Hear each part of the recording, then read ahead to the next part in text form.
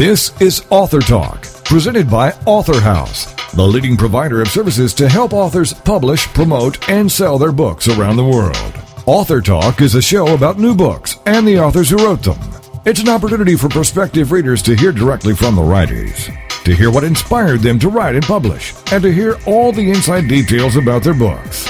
Here is Author Talk with host Steve Jorgensen. The title of the book, Heartland Sonnet, and the poet is Sreven Higgins. And Sreven joins us now on Author Talk. Hello, Sreven. Hello, how are you today? Well, this is quite a monumental accomplishment, 320 sonnets. That by itself deserves some recognition, so congratulations there. I had a lot to say. You had a lot to say. But before we start and hear some of your sonnets, for those of us who are not quite sure the definition of a sonnet, help us. Well, a sonnet is 14 lines long, 10 syllables per line, and there's a definite set rhyming pattern to it, although I have kind of deviated from that in my book with what I call my New English format. So you have about 50% are the New English style. Yeah, probably right around half of the sonnets through the book are in that new format. It's similar to the Shakespearean style, but it is a little different. Still 3 quatrains in a couplet, but there's only 3 rhyming patterns instead of the 7, as the way that William Shakespeare would have written them. And you've also have one that's written just like William Shakespeare would have written it. Yeah, I did include one Shakespearean sonnet in the book just to let people know that I can write that way too. So do we have to discover that one by ourselves, or? Actually, I would prefer that. No, okay. that kind of tempts the reader into going through the book to find them. Well, the big question is, why do all of this? Sreven, why write so prolifically in this kind of very demanding, disciplined style? I hate to use the word gimmick, but that's actually what I did. In fact, because I had so much to say, nobody's going to want to read a book about what Steve thinks, but they would want to read something more, as the word that you keep using, prolific, something that would entertain them, as well as give them some kind of idea about my conservative views of Kansas lifestyle, where I'm from.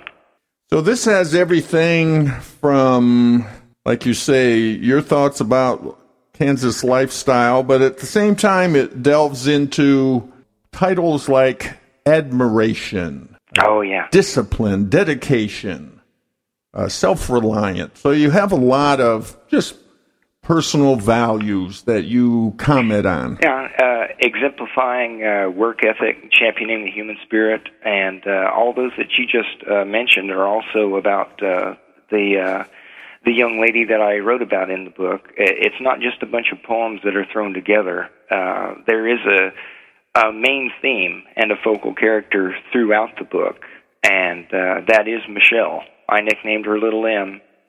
And as the reader goes through the book, there is many occasions where you'll find a little M down at the bottom of the page indicating where I have written about her as she inspired me to write. So it's just as much about her as it is me. She's a very wonderful person. Well, you've been single forever, or I guess it isn't forever, but you've been single to this time, and so who is Michelle? Michelle actually was the gal that I started writing about. Writers typically will write about who they see or what they see around them.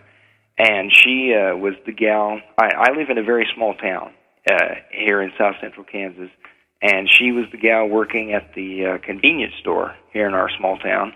And I chose her to write about just because, well, first and foremost, she was there, and she didn't object to me writing about her, so I went ahead and... So you asked her first, huh? It just basically built up the book around her. So she knows you're writing about her. Oh yeah, she was. She just came over Monday and got her a signed copy of the book from me, and was very happy to see it. She's very excited about it. So this isn't an engagement or announcement for marriage or anything. It's just that you just wanted to pick. What's that? If you can believe that, she's actually very happily married and has 4 kids. She has a family of her own. All right. Well, this is very different, Stephen. Yes, it is. But I guess that means that you're just very different. Have a different perspective on life. Well, we're all different, right? We all have and you have the ability, though, to capture your feelings and thoughts and design them in a very, very precise way called a sonnet. So without further ado, let's hear one of your sonnets. Well, actually, I will go ahead and recite one to you here real quick to explain the design of the book. It's broken down into 3 sections. Section 1 being the observations, Section 2 the portraits, Section 3 the emotions. It's all pretty self-explanatory. What I would like to do for you now, since we were talking about Michelle, is to just go ahead and recite the sonnet that spawned the book, and that is in Section 2, the portraits, and it is Portrait of Michelle. Okay. How can one measure the size of her heart, her smile, her eyes, and her features to pine, and sit and ponder as if to sublime? One is so taken aback with the start, to know how her life had been torn apart, and yet so cheerful and never to whine. She never seems down, but always seems fine, not to show her pain, for she is too smart. The type of person you just want to know. It's hard to say with mere words and phrases, and so demure and gentle as a dove. And where she is, know that friendship will grow. How big a heart it truly amazes. There always seems to be room for more love. Well, what did Michelle think of it? She actually, when I first showed it to her back in August of 2007, 2 years ago, when I wrote it, she wasn't very responsive to it at first, but like I said a week ago when she came by to pick up the book, she was very excited. Now, in this section of portraits, I see all kinds of portraits. You titled them Portrait, like Portrait of Michelle, and as I look down this list, I see all women. Isn't that something? Even the tender barkeep must be a woman. Oh, yeah. Yes, she is. In fact, I just gave her a copy of her book last Thursday. She's a bartender in a casino, believe it or not, a Native American casino near where I live. I like to do that too. That kind of encompasses one of my series sonnets. In fact, the first that you'll find in the book. It's like a short story. As you're reading through the book, gives you a little bit of a break just from reading one individual sonnet after another, where I actually talk about what it's like going into a casino and all the different games that you can play, like the slot machines and craps and blackjack and roulette and poker. Well, do you want to share that one with us, or do you want to do the one that you were talking about the astronauts, about NASA? Oh, yeah, the NASA. Actually, I would definitely love to share with the listeners. After all, this past July, we did just commemorate the 40th anniversary of the landing on the moon. And if you want me to go ahead and read that right now. Go ahead. Okay. This one is entitled One Small Step. Aldrin, Collins, and yes, of course, Armstrong, to scratch the surface of a distant place, to risk the danger into outer space, to prove to ourselves no journey too long. The lack of success would have been so wrong, so on to proceed on lunar to grace, no challenge so great for humans to face, so far from knowing the ending swan song. In such short time frame, the challenge was met when mankind had first taken to the sky, harnessing power and then controlled flight. Glider to piston to vector thrust jet, then giant candles to propel us high. Mankind leaped forward to broaden our sight. Now, what kind of a sonnet was that? That one was actually a Petrarchan sonnet in the Italian style. So the traditional one? Yeah, one of the more traditional sonnets. And a Portrait of Michelle was also a Petrarchan sonnet. Now, you also want to make sure everyone understands that this is, obviously we already know, I think, but your book is not just love stories, love poetry, which often sonnets are identified with that, correct? Yeah, sonnets usually indicate love poetry. What I've done is I've used the book and the sonnet format as the vehicles to essentially express my opinions about what I see as of just daily life. Well, give us another one. Where would you like to take us? Well, there are some rather frivolous sonnets. Well, we all need a little bit of frivolity in our life, so let's venture off there. Okay. I'm actually kind of punking the institution of marriage when I write identity theft. The first thing she does is to take his heart, and from the altar she then takes his name. With his freedom gone, it is all the same. He is not aware, just like from the start. As his money, too, which he soon will part, for she is cunning and good at the game. He willingly gives without any shame, a victim to her through her wily art. If he should fall short, she would surely dart. While her look can kill, she is a sharp dame to leave him behind if his love is lame. Her wiles, once so sweet, will soon become tart. Is hers such a crime for day after day? He, the fool, submits as is human way. Well, every woman just pulled the arrow out of their heart. And probably put it in mine. Yeah, probably. Well, you told me that you're committed, right? Single forever, is that right? Yeah, I actually feel that's a dangerous statement to make. Right, I feel I'm a confirmed bachelor. Never been a ring on my finger. Never want to be one. But you've got all these portraits. There's one of these women that are going to come by and go, just get your attention. You never know. You never know. You never know. But whenever anyone asks me if I'm married, I always tell them, no, I'm intelligent. And that kind of gives them an indication that, well, he doesn't want to be married. No, I'd say that is very precise in how you feel about it. This is quite an art. I mean, I'm very, very impressed. I'm not a sonnet writer, nor have I ever attempted to write a sonnet. Probably never will, but it is quite an art, and you have obviously very well developed this discipline. Practice makes perfect. Is that it? I would kind of like doing math, huh? Yeah. Exactly. I was good at math in school. Maybe I could even do this. It's a definite pattern that can be learned. Anyone can write about this, and I'd like to make mention of my publishers at this point. They've been there every step of the way for me, and I really appreciate them and helping me to make my dream come true. Well, it is something that is that I've wanted to do for a little over a decade now, and I finally brought it into a reality. Well, let's hear another one. Now, have we taken one from your section called The Emotions yet? I was just getting ready to read you one of those. Thank you. The last one that I read you was one of my New English style sonnets that differs from the Shakespearean. And this last one, the lingering thought that I want to leave with the listener is also one of my New English style sonnets. If they listen for the rhyming patterns, they'll understand. And also, this is one of the sonnets in my book that contains an embedded acrostic. Once you read the sonnet, you look at the first letter in each line, and it spells out an extra little surprise message for you. And there's 15 of those in the book if there's anyone out there that wants to try and find them all.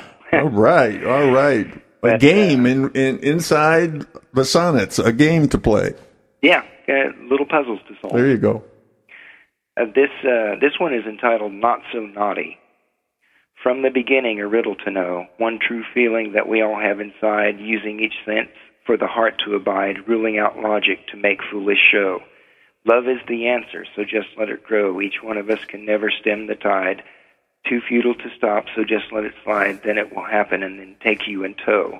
Endure the pain from whence passion did throw. Rejection will hurt and not be denied. Why must we all try to cover and hide our own tender heart as if it were foe? real thought within soul and body as well. Deny not the urge, so easy to tell. Now, once you have read the sonnet, you look at the first letter in each line, and it spells out 4-letter word. And that's the lingering thought that I want to leave with the listeners and the readers of the book. Love is a 4-letter word, but it is not so naughty.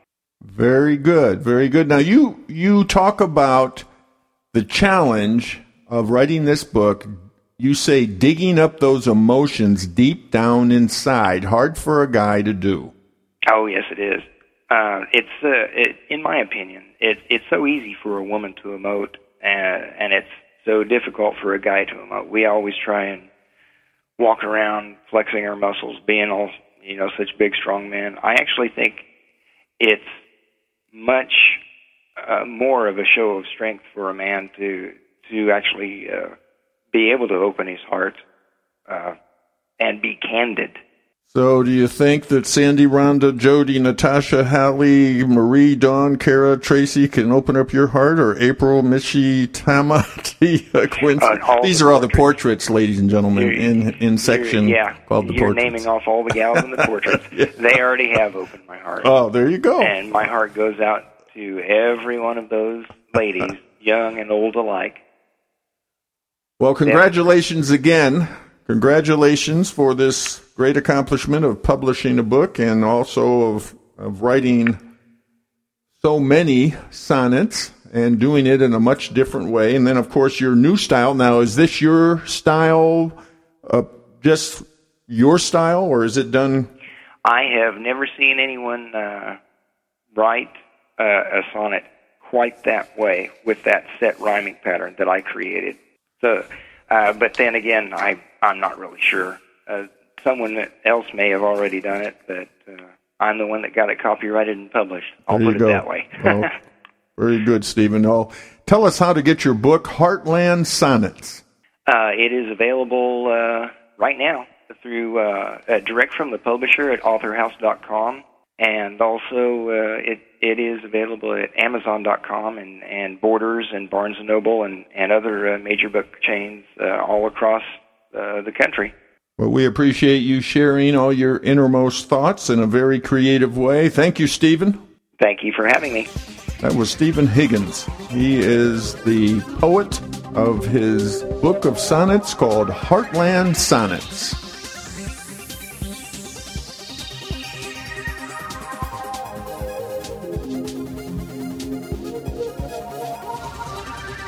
You're listening to Author Talk. We'll be back right after these messages. They flourish on a secluded farm 3,500 feet above sea level in Jinotega, Nicaragua. These coffee beans grow in the shade of hardwood trees and banana plants, thriving in the rich organic soil. Shade-grown coffee grown at higher elevation has a better quality. There are two benefits: a slower growing cycle for the plants that allows time for the sugars in the bean to mature, and the natural composting from the nitrogen-producing canopy. And now you can order this international gourmet coffee online at nicaraguasbestcoffee.com. Order 12-ounce and 16-ounce bags or save with a discounted price by ordering in large quantities. 3 different coffee beans available: Arabica, Marigold Gaipe, and Green Oro. Prepare to enjoy the richness and the soothing flavor of some of the best-tasting coffee in the world. Order online at nicaraguasbestcoffee.com and enjoy Central American flavor, aroma, and richness of Nicaragua's best coffee. It's the chance for you to hear firsthand from authors on why they write their books in their own words. It's called iUniverse Radio, hosted by Steve Jorgensen every Saturday at 4 p.m. Eastern, 3 Central on TogiNet Radio. iUniverse Radio is brought to you by iUniverse, the leading book marketing, editorial services, and supported self-publishing company. iUniverse Radio every Saturday at 4 p.m. Eastern, 3 Central on TogiNet Radio. Radio with a cutting edge. Sending a heartfelt message is one of the best ways to touch someone, to touch the heart. But it's easy to forget birthdays, anniversaries, and other special occasions. Imagine how many lives you would touch if it was easy to send those heartfelt messages. Send Out Cards provides a way for you to send a personalized greeting card to a friend, loved one, or business associate in less than 60 seconds from the convenience of your computer. You can even add a gift or gift card. Send Out Cards is about helping people reach out to those around them. It's amazing what a simple message can do. Send Out Cards helps you act on your promptings to reach out and change lives.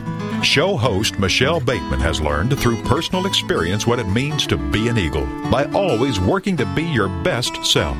Please join our conversation on Send Out Cards Radio with Michelle Bateman to learn what it means to be an eagle on TogiNet.com. Radio with a cutting edge. Welcome back to Author Talk, brought to you by Author House, helping authors publish, promote, and sell their books around the world. The title of the book, From a Window or Two, Memoirs of a Distant Mind. And the author is Alan Burton. And Alan joins us now on Author Talk. Hello, Alan. Hello, sir. Well, this is a very interesting, as I put it, moments in time or episodes in your life that you just felt needed to be recorded at that moment. Is that true? I'd say that's rather accurate, yes.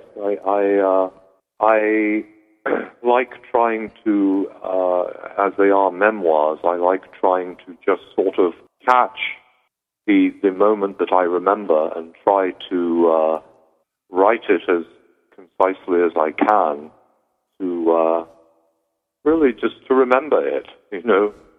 And I've found through time, through the individual stories, sharing them, that they seem to be enjoyable and or thought-provoking to others who have read them. So there's no theme here, there's no plot, it's just that moment in time, that experience that you're having at that moment, whether it be something that people would say, well, that's interesting, and maybe there's moments where people would say, well, that's absurd. Yes, very much so, both of them. There are moments in time, I mean, they're chronological in the sense of it takes place in about a 10-year period. So they go through the years, but nothing necessitates reading every single episode, as it were, in sequence. And some are interesting, some are humorous, some are thought-provoking, some are possibly even, depressing or not so introspective. But all, moments that a lot of us have that we like to remember one way or the other. I mean, a lot of us will recite at a gathering or something an event that happened to them, something that happened at home, something that happened at work, that they remember because it clicked somehow. And that's what I've attempted to do here. So really, you could pick this book up and turn to any place in the book, and it would fulfill your purpose. Basically said, yes, it would. It's written in sections, not chapters, and each section, all the pieces therein, any order that they're read in would be fine, and any section that you open to also, like you said, would satisfy. It's just that the general focus will tend to alter section to section. But specifically, any piece you read anywhere in the book would promote the idea of those moments in time that you're capturing. And of course, these sections have interesting images. When your first section says fish out of water, the second section is confessions of an after-school teacher. Yes. Let's talk about back to school and just kind of give us that moment in time that became an episode in your book. Well, it was a very interesting one. My son, who was living with me, I was living on a lake in Massachusetts, and my son had come to live with me. I was divorced, and we have joint custody, but he came to live with me full time. And he was coming home from school first day or so, and with new homework and all, and he's rather good with mathematics, and I'm thoroughly hopeless with mathematics. And so he came to get help with his homework, which of course was destined for abject failure. But this is a little story about, him trying to get something out of his father that unfortunately his father was thoroughly inept at being able to do, and the resultant conversation. And after it was written, I went back to him, read it to him, and he was able to correct some of the sequences in the conversation as he remembered them. And I tried to do that sort of thing again, just to get as close to as accurate as it actually happened. And as I remembered it, all the other people involved remember the moment to be. Well, these have a format. You're a newspaper writer. You've columns and reports, articles, and so you kind of have a format to these episodes. Tell us about that. How long it would take one of us to read one of these episodes? Probably each little story is, depending on your reading speed, probably 8 to 9 or so minutes. They're very simple. I am not a complicated or sophisticated writer, and I most definitively do not try to be, which I think is a good thing, because I would fail at that too. But they're simple because you can read through them very swiftly, and all the points and the moments are, I hope, easy to experience as you read them.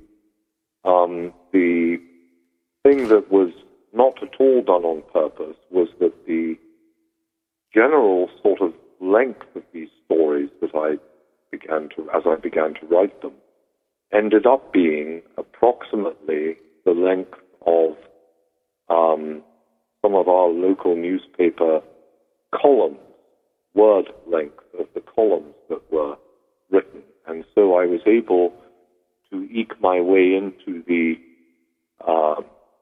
journalistic profession via doing a lot of these stories as humorous columns, and from there went into doing becoming a freelance journalist as well, which is a different style entirely than this. But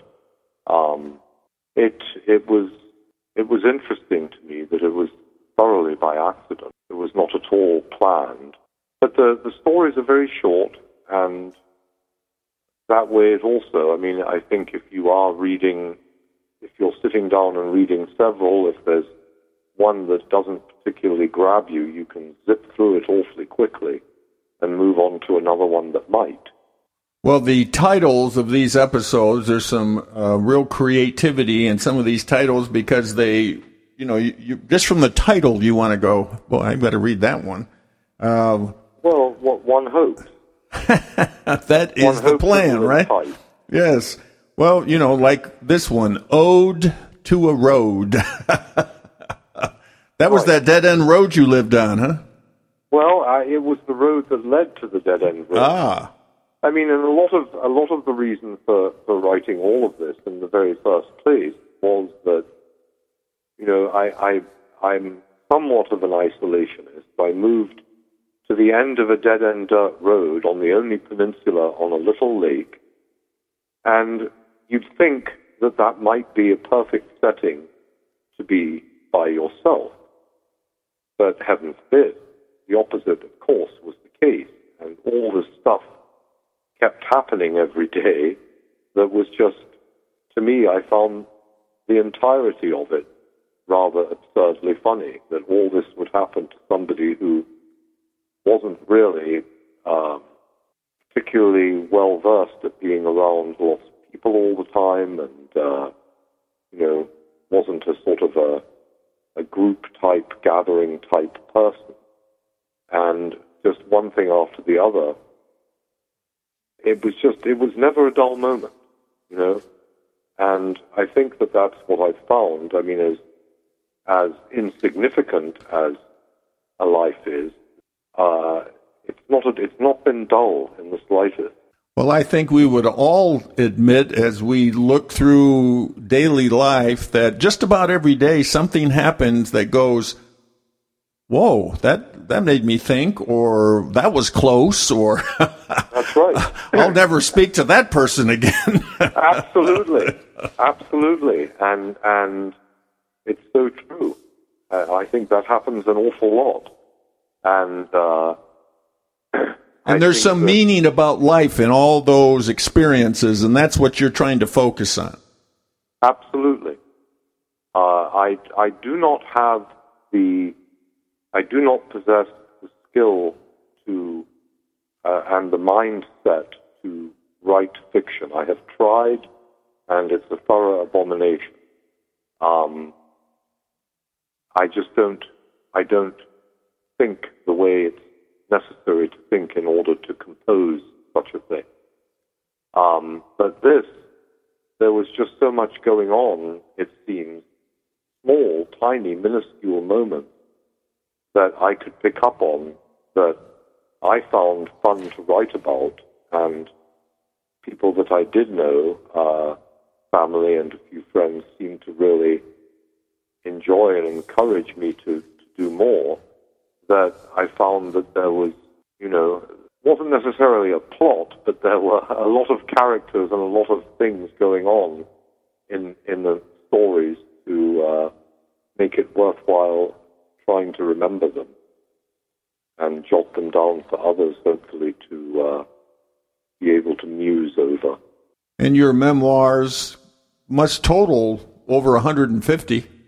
Oh, stories, you mean? Right. Oh, episodes, yeah. They do, I'm sure. I don't believe have really given it an active count. I remember putting, the book together, and there's a lot of the what to leave in, what to leave out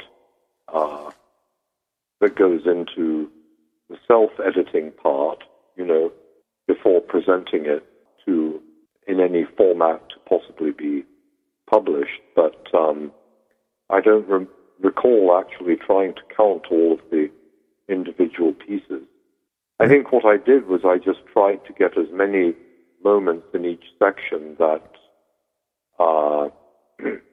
that I thought would convey the different aspects of life at that particular moment, and then move on to the next sort of section of life that was going on. Here's some more titles. 6 o'clock analyst. I am a woman. Second story man.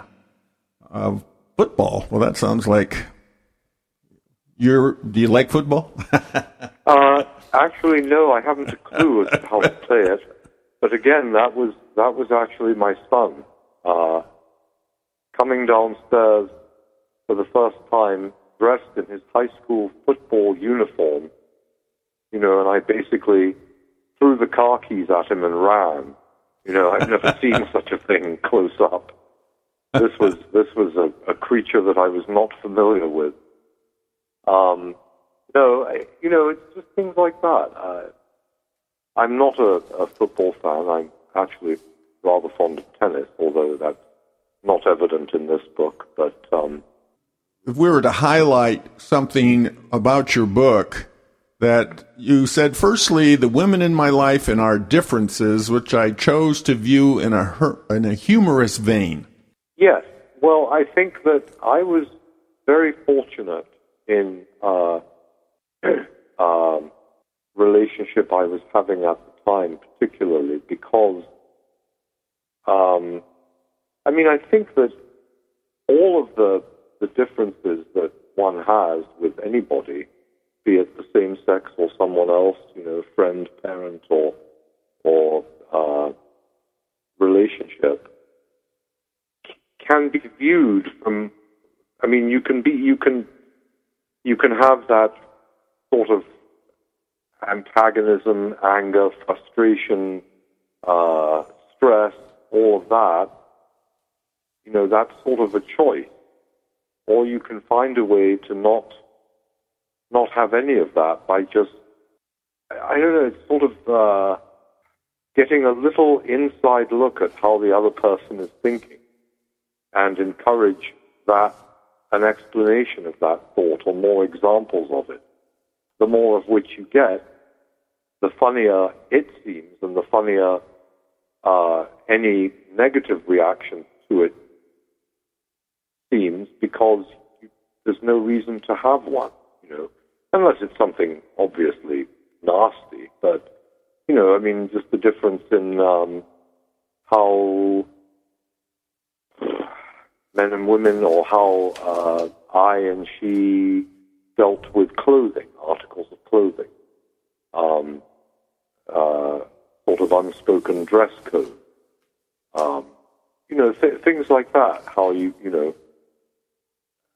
just different items that, if you can look at them in a certain way, it's just the differences become almost endearing rather than a matter of conflict.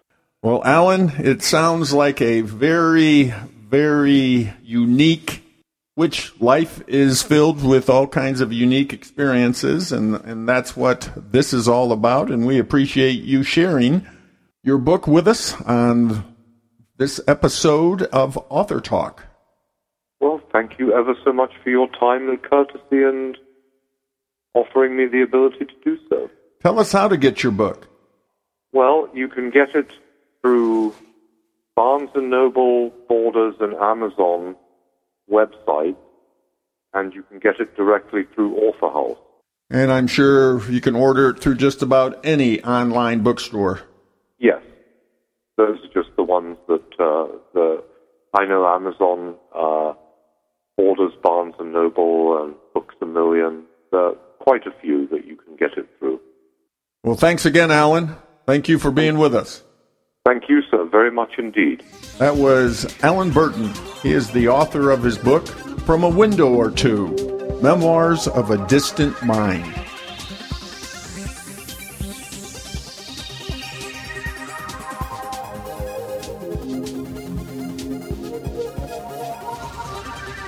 You're listening to Author Talk. We'll be back right after these messages.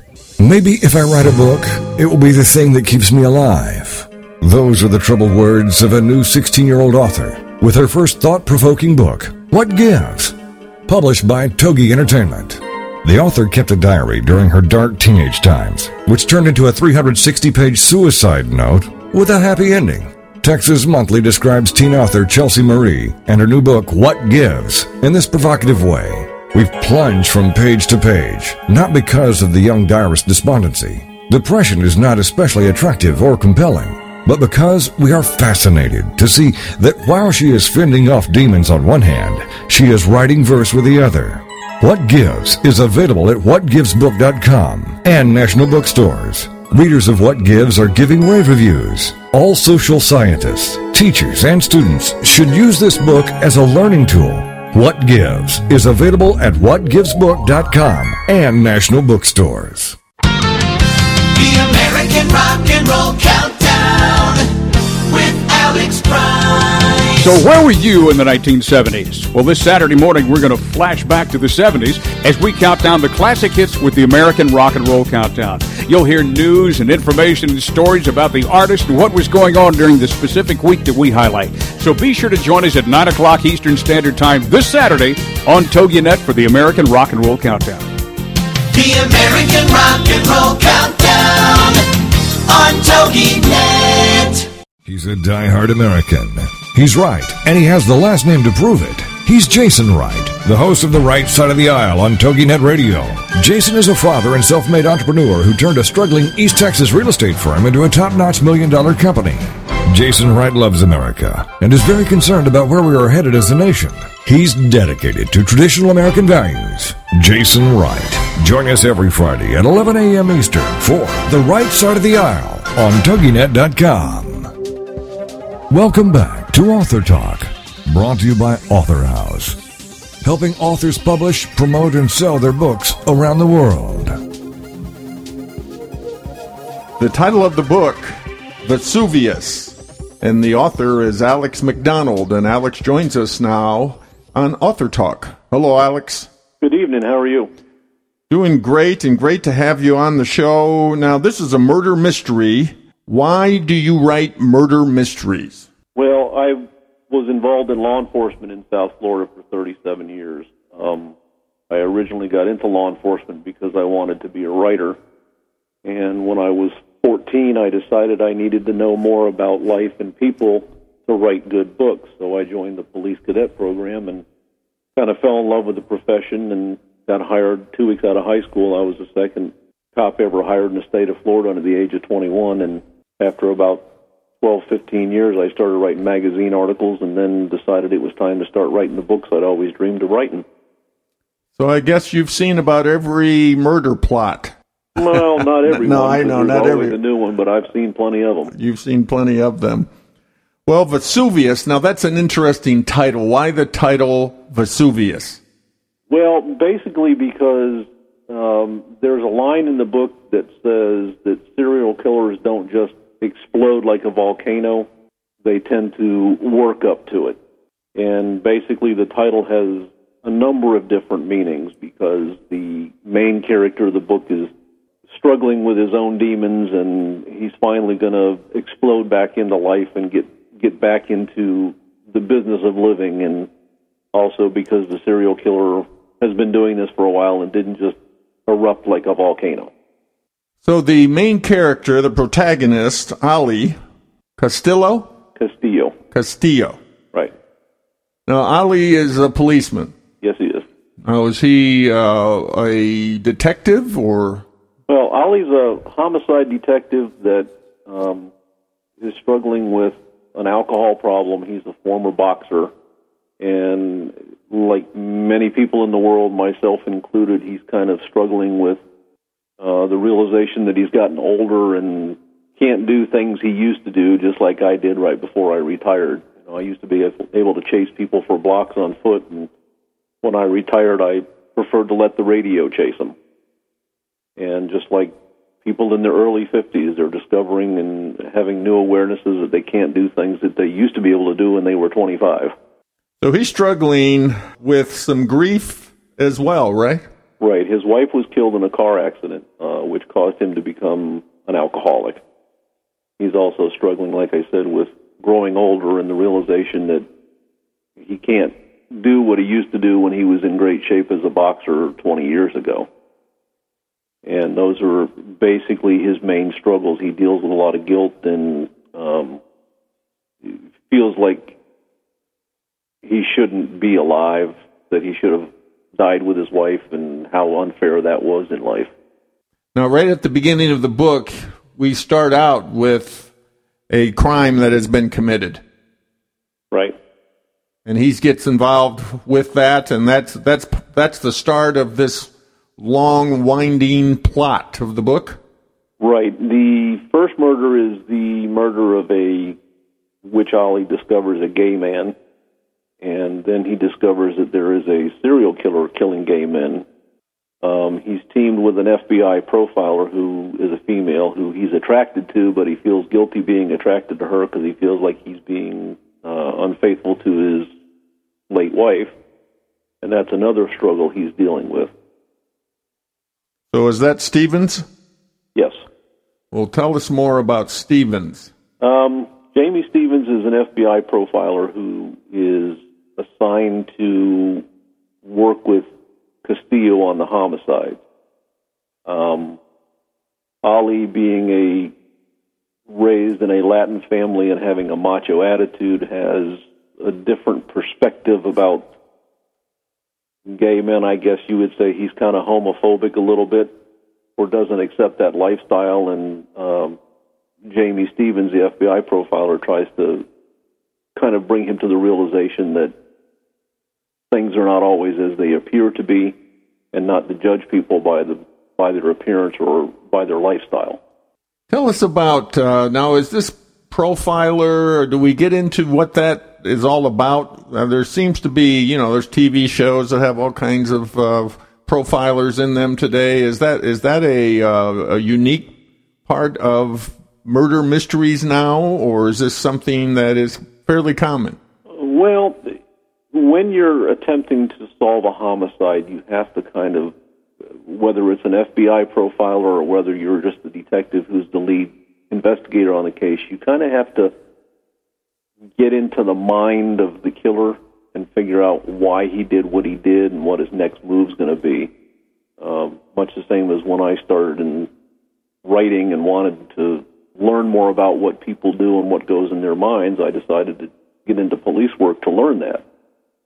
And you have to kind of realize what their motivations are and discover why they do what they do and how they do it, which is basically what an FBI profiler would do from, the TV shows that are out, Criminal Minds and a few others. That's basically what they do, is get into the mind of the bad guy and figure out why he does what he does in order to catch him.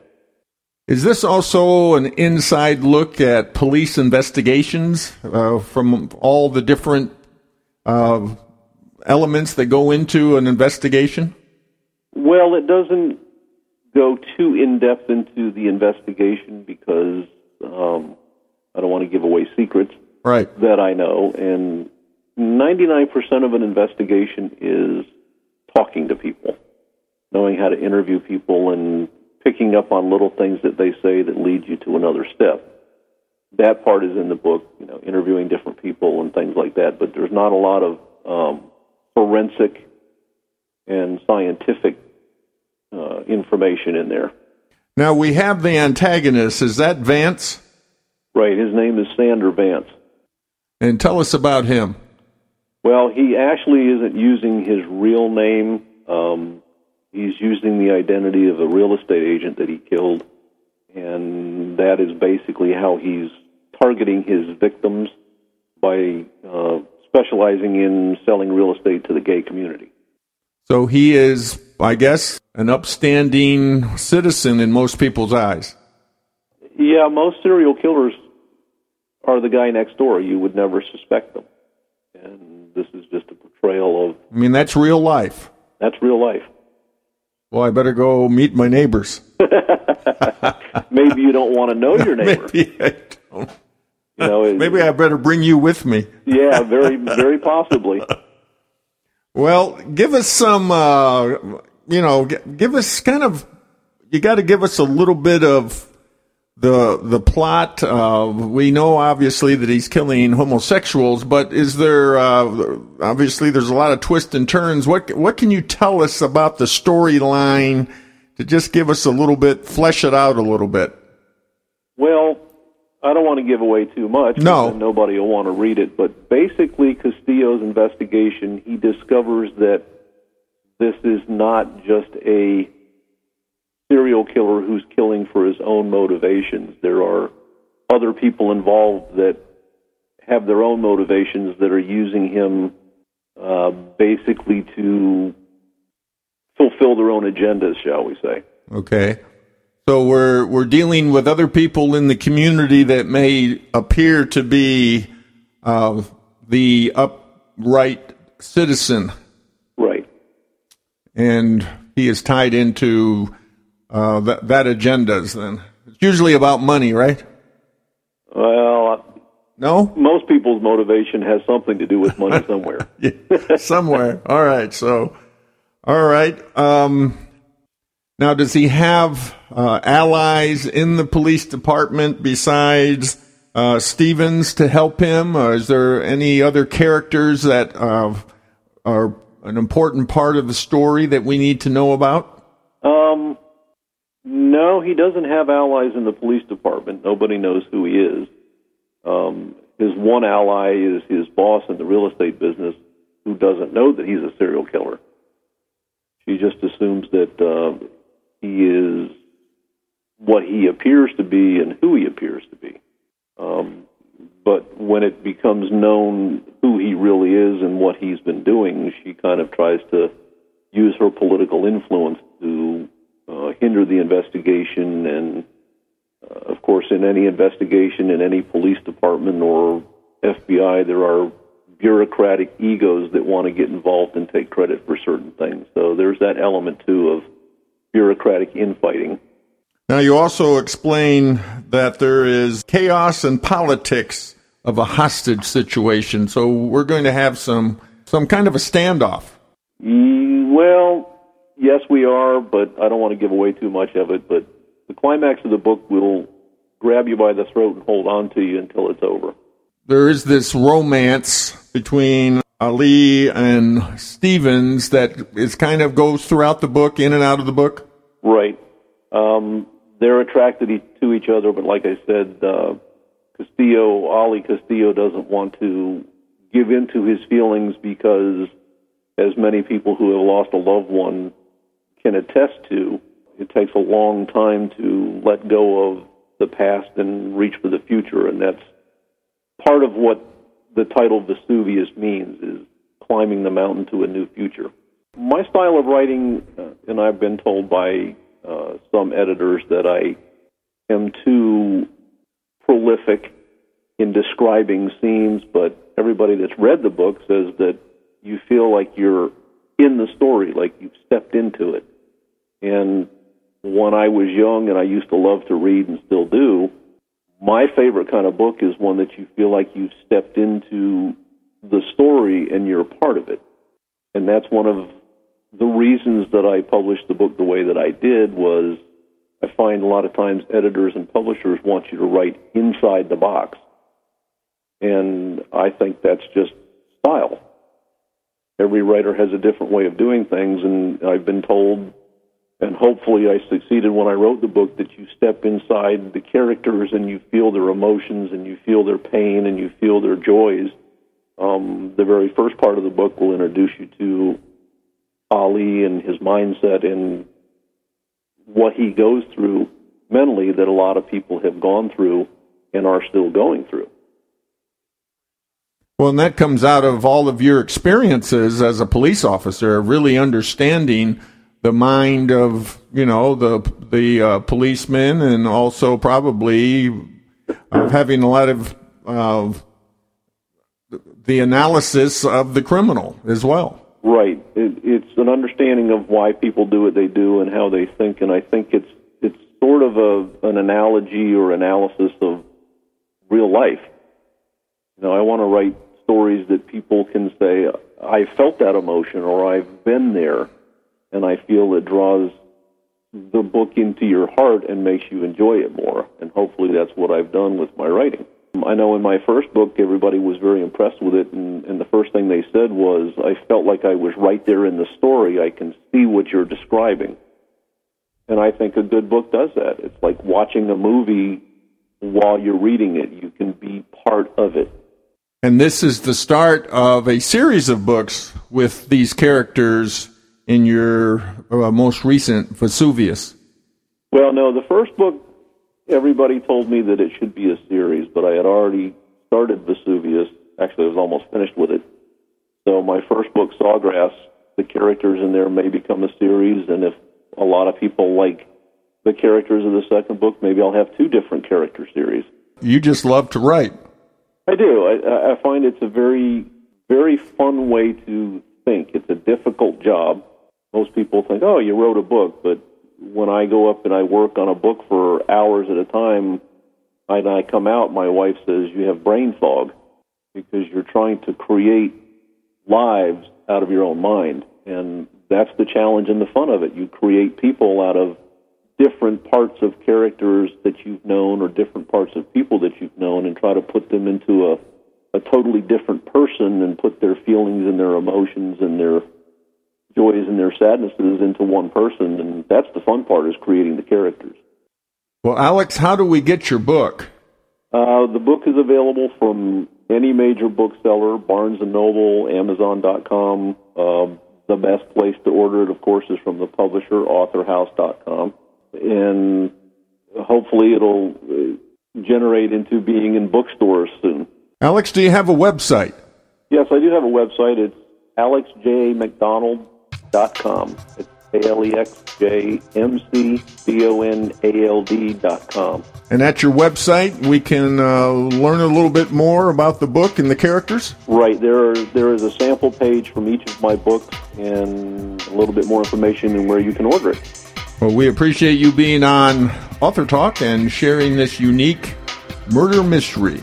Well, I appreciate your time, and I hope everybody enjoys the book. That was Alex McDonald. He is the author of his book, his crime thriller, Vesuvius.